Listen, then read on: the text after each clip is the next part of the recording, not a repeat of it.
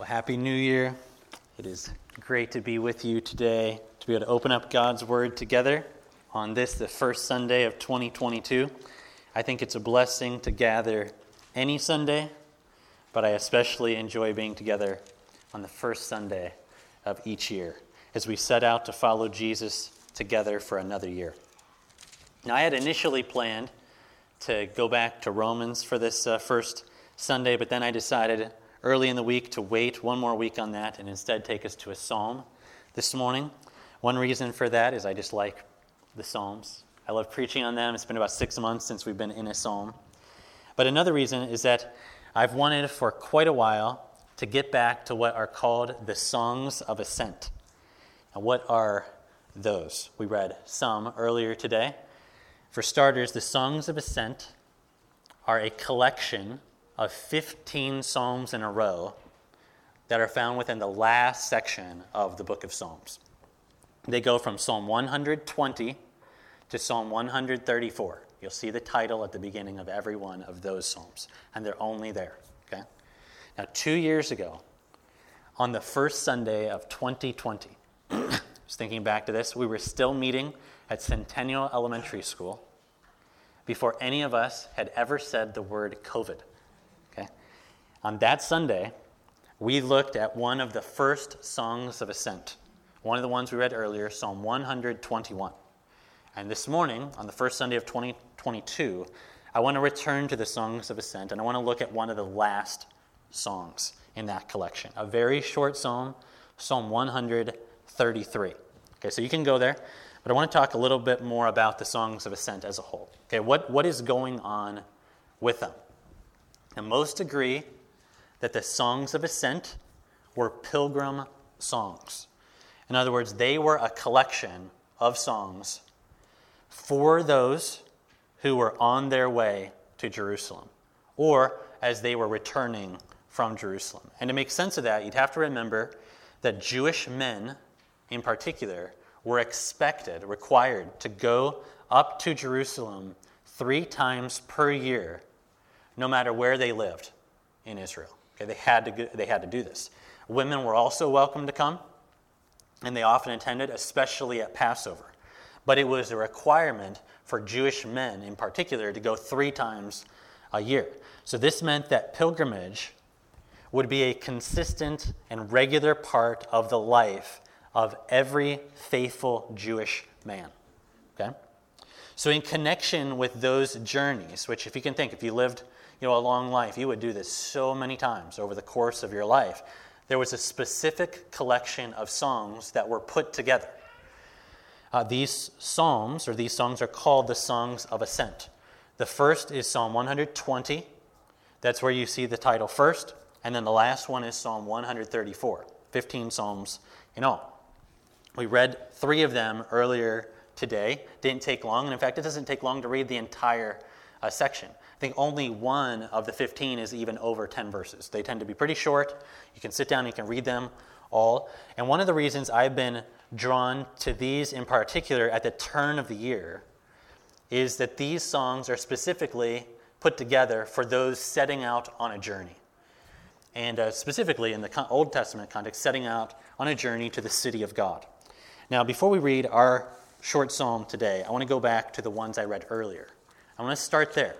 So go back to Psalm 120, and I want to look at the 3 psalms I read earlier to kind of set the stage for what we're going to see today. So Psalm 120 is the first Song of Ascent.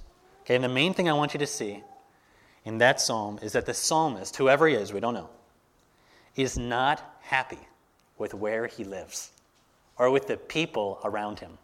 Okay? He longs to be somewhere else, with someone else, someone better, in a better place with better people. Okay? Look at Psalm 120, verse 5.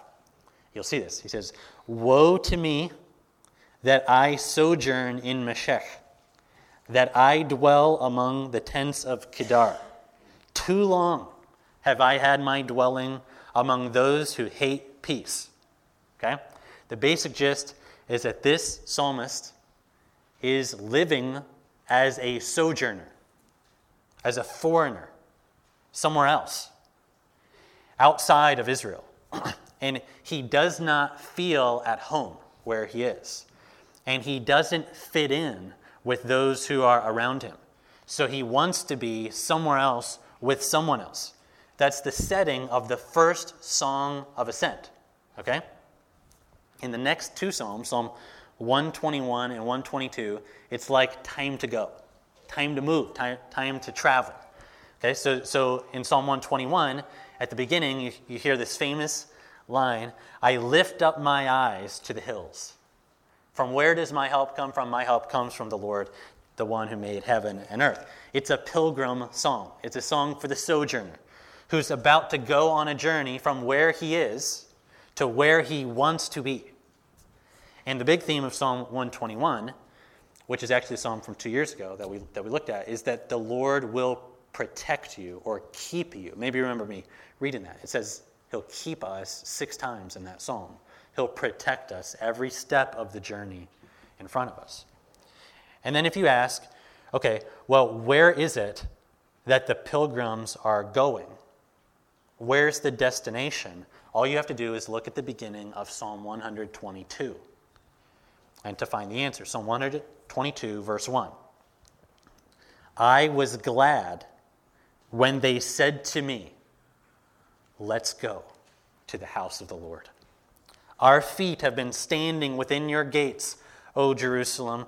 Jerusalem built as a city that's bound firmly together, to which the tribes go up, the tribes of the Lord, as was decreed for Israel, to give thanks to the name of the Lord. You think, where's the destination?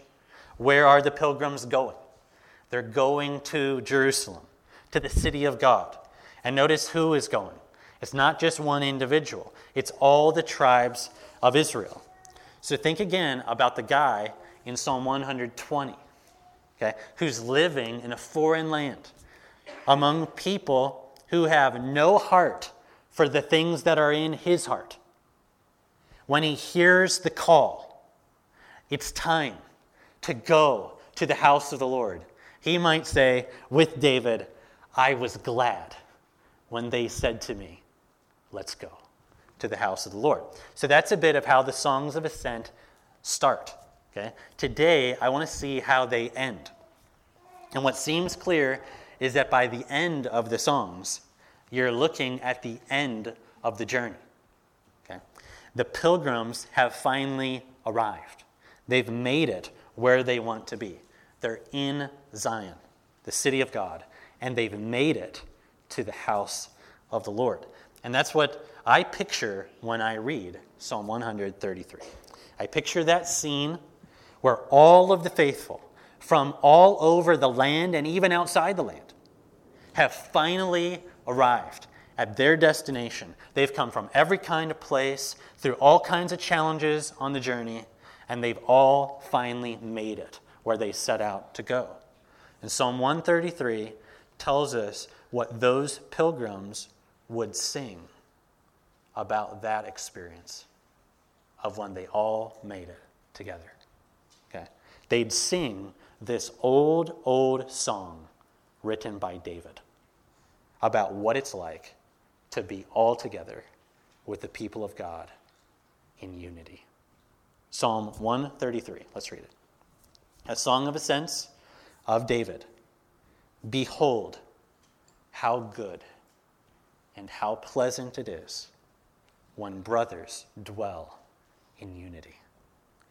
It is like the precious oil on the head, running down the beard, on the beard of Aaron, running down on the collar of his robes. It is like the dew of Hermon, which falls on the mountains of Zion. For there the Lord has commanded the blessing, life forevermore. What is it like when all the faithful join together in one place with one voice to worship? Behold how good and how pleasant it is when brothers dwell together in unity.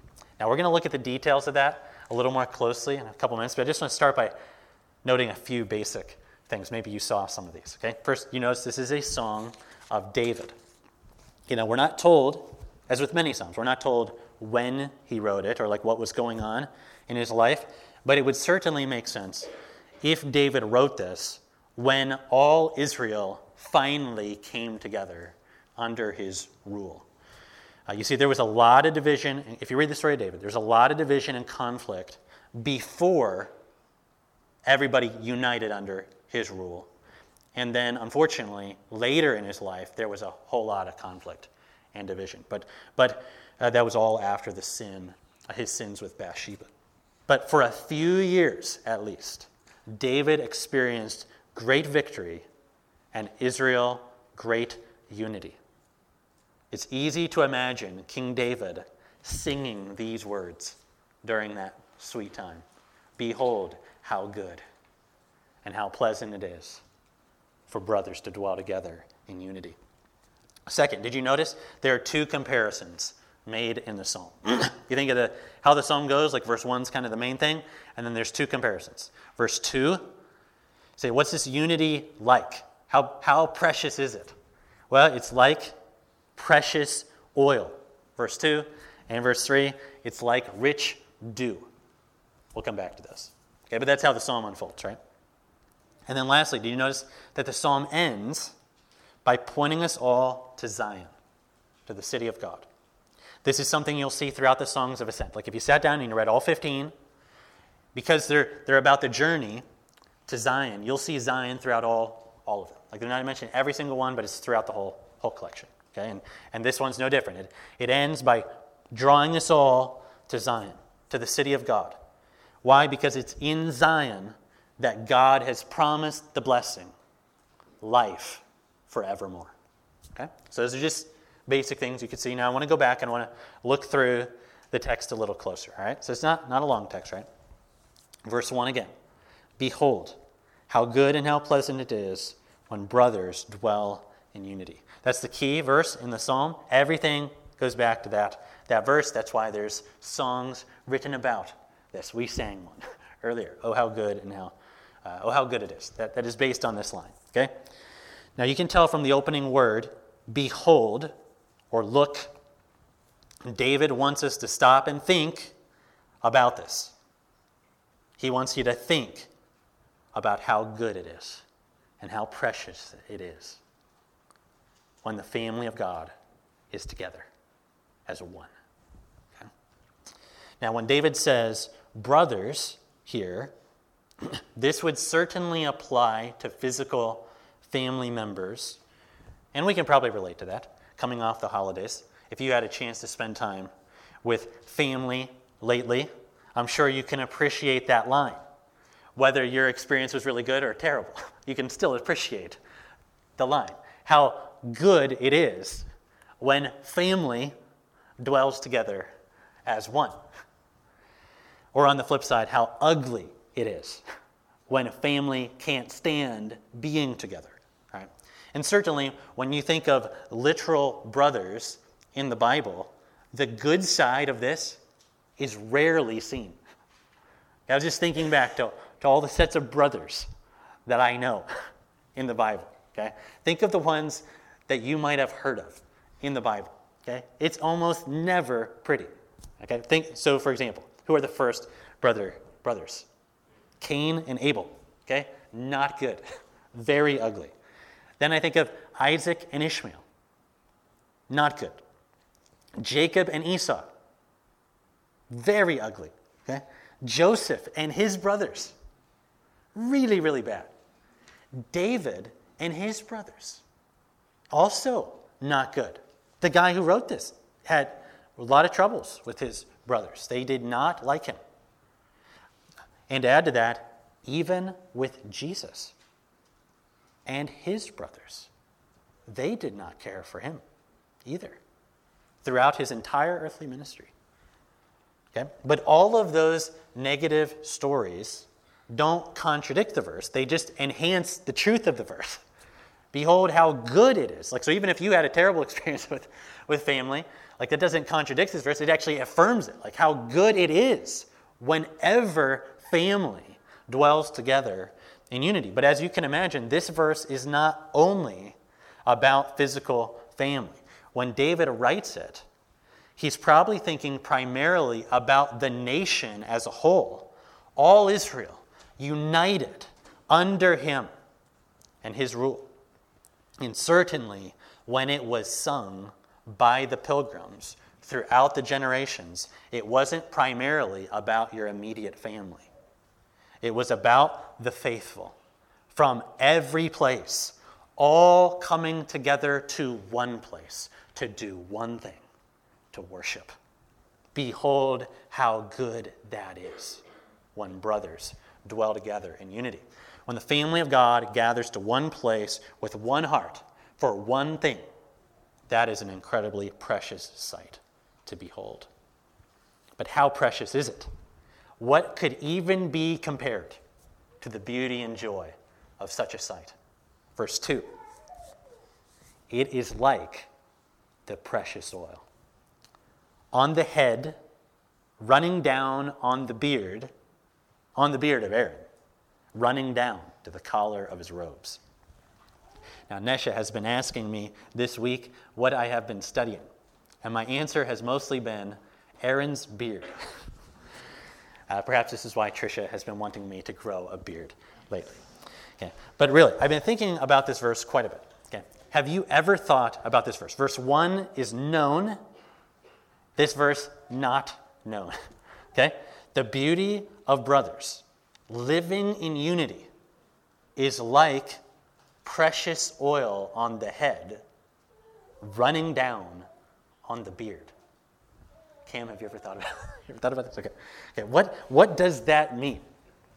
Okay, obviously, we are pretty far removed from this culturally. So we have to start there, okay, with the simple idea that having oil poured on your head in this culture was a beautiful, pleasant thing, especially in a very dry climate. This was a refreshing and delightful blessing.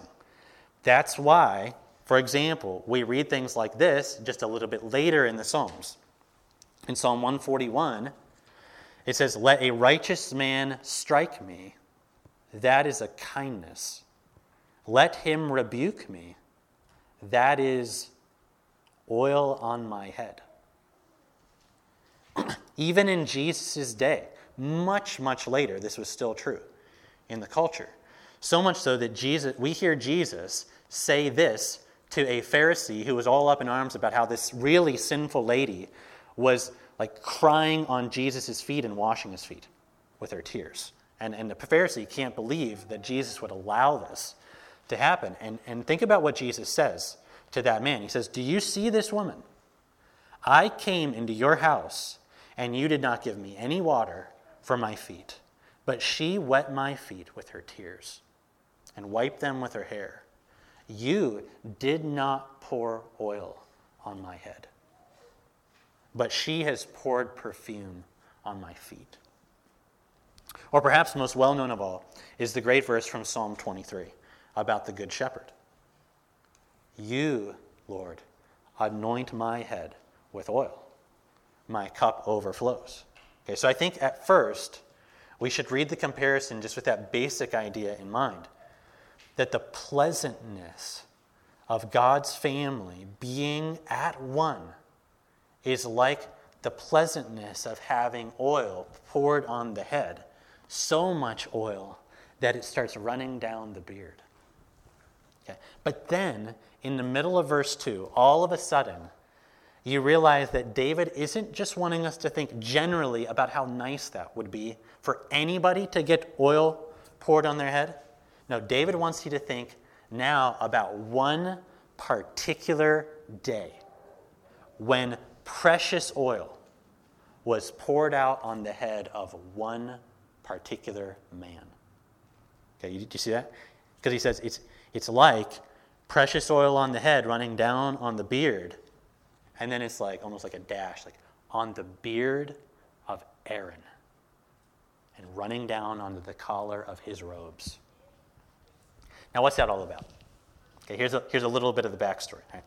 David is pointing us to that one precious day when Moses poured precious oil on his own brother's head to set Aaron apart as the very first high priest of Israel. Now, you can read about this on your own in Exodus and in Leviticus. Okay, and what you'll notice, if you go back and read this, is that this was a very special, precious oil. It was so special, in fact, that God forbid anyone else to ever have that oil poured on their head. In fact, there were instructions in it that no one could ever try to replicate the recipe for making that oil. It was forbidden in all of Israel. This was for Aaron and his family. It was the most precious oil. Okay? And the story where this is actually taking place then is in Leviticus chapter 8. And what we're supposed to do in the psalm is to think about that scene. We're supposed to think about the beauty of that moment when that precious oil fell down the head of Aaron and ran down his beard and onto the collar of his robes. Can you imagine the scene? Okay. Here's what is happening. The entire nation is camped at Mount Sinai. Okay. Moses calls the entire assembly to come out of their tents and to come out to the entrance of the tent of meeting. There is something Moses wants to make sure all Israel sees. Moses and his own brother, Aaron, then go up in front of all of the people, and Moses takes that precious, sacred oil, and Aaron is in his incredibly precious robes, and Moses pours that oil all over his brother's head, and it starts running down the beard and all over the collar of his robes. He is being set apart as the only man who can bring Israel to God. Can you imagine that moment? Seeing the precious oil falling down his head. That was an unforgettable moment. In Psalm 133, it's like David asks, do you want to know how precious it is when God's people come together as one? It's as precious as the day when that oil ran down Aaron's beard. But that's not the only comparison in Psalm 133. David has one more. He wants you to think about this, verse 3. He says, it is also like the dew of Hermon falling on the mountains of Zion. Okay. Or as the NIV reads, it's as if the dew of Hermon were falling on Mount Zion. Okay, what's the point? This requires that you know something about Hermon. And if you are asking yourself, who is Hermon? Then I need to help you. Okay. Hermon is a mountain. Okay. Mount Hermon in the northern part of Israel. It was a high mountain, typically snow-capped, majestic, glorious mountain. Okay? And what was that mountain known for, do you suppose? It was known for dew. Right? Mountain dew. Yes, I could not resist this. Okay. But truly, Hermon was known for dew. Dew that would saturate the surrounding land. That's why everything around Mount Hermon was really fruitful and really, really green. Because this beautiful, majestic mountain, there was dew that came from it all over the surrounding regions. And so everything was fruitful and green. Okay. Mount Zion is not nearby. Okay? And it was nothing like Mount Hermon in this respect. Okay. It was dry, arid, not particularly fruitful. In fact, it would often be the case around Zion that it would not rain for months near Zion. And there would also be very little dew there. And in this area, at this time, if you don't have rain, you better have dew. Because if you don't have either, it's really hard to grow anything. It's really rough terrain. And that would often be the case in the south of Israel, all around Zion, around Jerusalem. So what is the point of the comparison? How precious is it when the family of God dwells together as one. It would be like the rich, wet dew of Hermon falling on the mountains of Zion. And by the way, that is the very sort of thing that God promises throughout the prophets that he will do one day for Zion. Especially in books like Isaiah. Okay, here's just a couple texts from Isaiah. There's these prophecies like, the desert and the parched land will be glad. The wilderness will rejoice and blossom. Like the crocus, it will burst into bloom. Or in Isaiah 51, the Lord will surely comfort Zion and will look with compassion on all her ruins. He will make Zion's deserts like Eden, her wastelands like the garden of the Lord. And perhaps that's what we're being reminded of in the very last phrase of Psalm 133. For there in Zion, the Lord has commanded the blessing, life forevermore. Now, I'm sure more could be said about our psalm today, but what I want to do in the closing moments is I want us to think about how the psalm sheds light on Jesus and on the New Testament.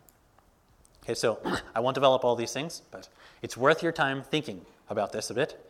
How both David and Aaron, the two guys mentioned in the psalm, how both of them actually point us to Jesus in kind of unfortunate ways.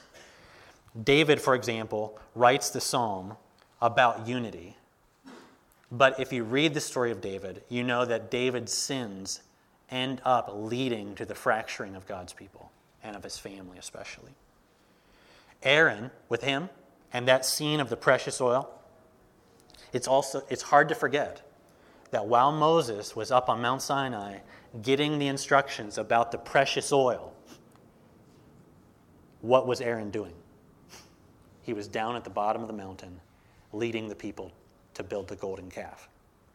So I think there's something in just the references to David and Aaron that you're like, we need a better king than David and a better priest than Aaron. And thankfully, we've got both in one man, in Jesus.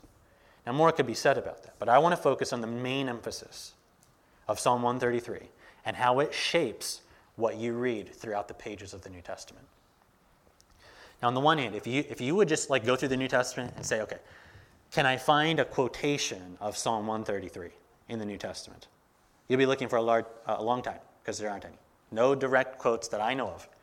Like that verse, how good and pleasant it is when brothers dwell together in unity, I don't think it's anywhere in the New Testament.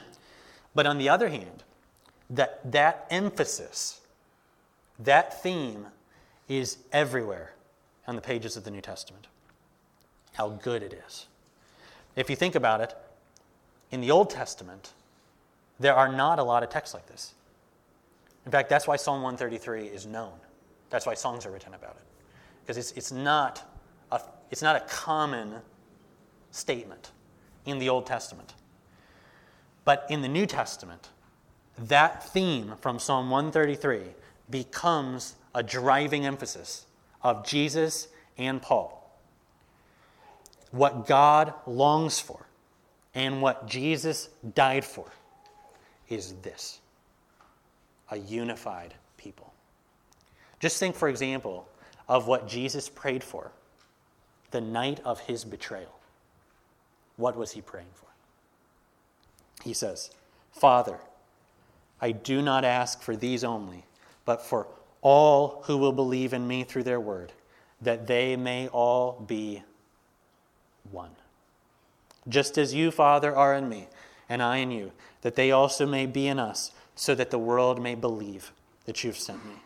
The glory that you've given me, I have given to them, that they may be one, even as we are one. I and them, you and me, that they may be perfectly one, so that the world may know that you sent me and loved them as you loved me.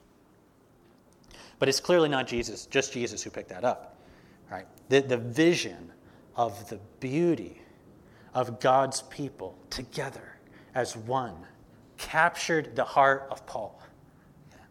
We read from Colossians earlier, but I would point us now just to listen to the words that he writes in Ephesians when he says, I, a prisoner for the Lord, urge you to walk in a manner worthy of the Lord, with all humility and gentleness, with patience, bearing with one another in love, eager to maintain the unity of the Spirit in the bond of peace. There is one body, one Spirit. Just as you are called to one hope, there is one Lord, one faith, one baptism, and one God and Father of us all. This is just one example of what is everywhere in Paul. The vision for the beauty of God's people dwelling together as one captured Paul's heart.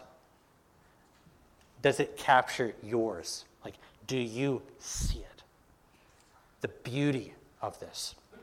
And that's what I want to think about as we close this New Year's sermon. As we enter 2022, how should this study shape us for the year ahead of us? The first thing that I hope is that you have seen how precious it is for God's people to gather together as one. So Israel would go on pilgrimage a couple times a year. God designed that to unite the people. He knew that would help them. They would all need to do it, and they'd all need to do it together, and it would remind them of their common heritage and their common identity. There was even a playlist, for like the road, the Songs of Ascent. Okay? Have you ever thought of how awesome it is for us to be able to come here together week by week to worship, year by year? We come from all sorts of backgrounds. We come from various homes, streets, neighborhoods. And think about it. We spend our weeks living, as it were, in a foreign land, in a place where we don't really feel at home, surrounded by people who do not have a heart for the things in our hearts. But then, on Sunday morning, it's like the call goes out. It's time to go to the house of the Lord. And then we all journey in from all over, right? And though I might like, especially on a negative 20-degree morning, to have a better parking situation, okay? I kind of like having people, like having to stream in from the different streets and blocks. And just think about it. When you're seeing people walk this way, why is anybody doing this? Why did you come? We come here to be together as one, to worship our King. And you know what this is every single week? It is incredibly good, pleasant, precious. It's a gift from the King. I would actually encourage you to talk about church like that with your neighbors and your coworkers and your family. Say, what did you do this weekend? Instead of just saying, I went to church. Like, try to get them to think or to see what you see. That they'll never have heard anybody talk about going to church like that. It's the most precious thing in my life. It's the greatest experience that we have any week. There's nothing more beautiful than when God's people come together as one. So first, I just hope you've seen the beauty of that. And then second, I hope you see, maybe in a fresh way, why it's so important to protect our unity. As Paul says, we must be eager to maintain the unity. The question then is how do you do that? Okay? What does that take? And I just want to point out what Jesus and Paul said in the few texts we looked at. It takes things like this. It takes prayer. Okay? Jesus prayed for this. Paul prayed for this. Don't ever take the unity of God's people for granted. Pray for it. Pray for it all year long. It also takes all of us being gentle with each other, not harsh. It takes us being humble, not proud. Pride destroys unity. It takes us being patient with each other, or as Paul says in some translations, sometimes even putting up with each other, because we love each other. And it means we always need to remind ourselves that the things that we share are of far more significance than the things we don't.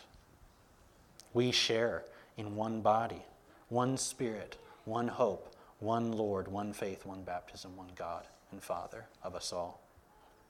And then finally this morning, I want to remind us that these regular gatherings, hopefully we'll have 52 this year, of the family of God, okay, as precious as they are only preparation for a greater gathering in Zion. Israel would travel to Zion time after time. They'd anticipate this. They would know it's coming up. And then on the journey, they would anticipate the joy of actually getting there and being together as one. They would even sing Psalm 133 about the beauty of it. But then they would go home and they'd go back to their lives and to work and to serve, to worship, to give, to bless, and to wait until the next time that the call would go out, that it's time to go to the house of the Lord. And then they would repeat the same cycle again and again and again, always going to Zion and then always going home to serve, to work, to bless, and to wait for the next time. We do something very similar, week by week, year by year. But one day, the pilgrimages will be over. We'll no longer be going back somewhere to live as sojourners and exiles. One day, the dew of Hermon will fall on the hills of Zion, and the earth will be renewed, and we'll be taking one more journey together to the city of God, never to leave that home again. For there in Zion, the Lord has commanded the blessing, life forevermore. Let's pray. Father, thank you for the joy of being together today, this new year. I pray for the continued and even deepened unity of your people here. Thank you for how you have blessed us with such peace and love the years behind us. We pray that by your grace, you will help us to preserve the unity that we have in your Spirit. Help us to be gentle with one another and humble, to be forgiving and forbearing. Help us to love one another. And Lord, I pray that we'll even be able to talk with many who don't know anything like this because they don't know you. I pray we'll be able to talk with them about what we get to experience every week so that they may see and they may know that you sent Jesus and that what he has done is true and real. Lord, we pray all these things in his name. Amen.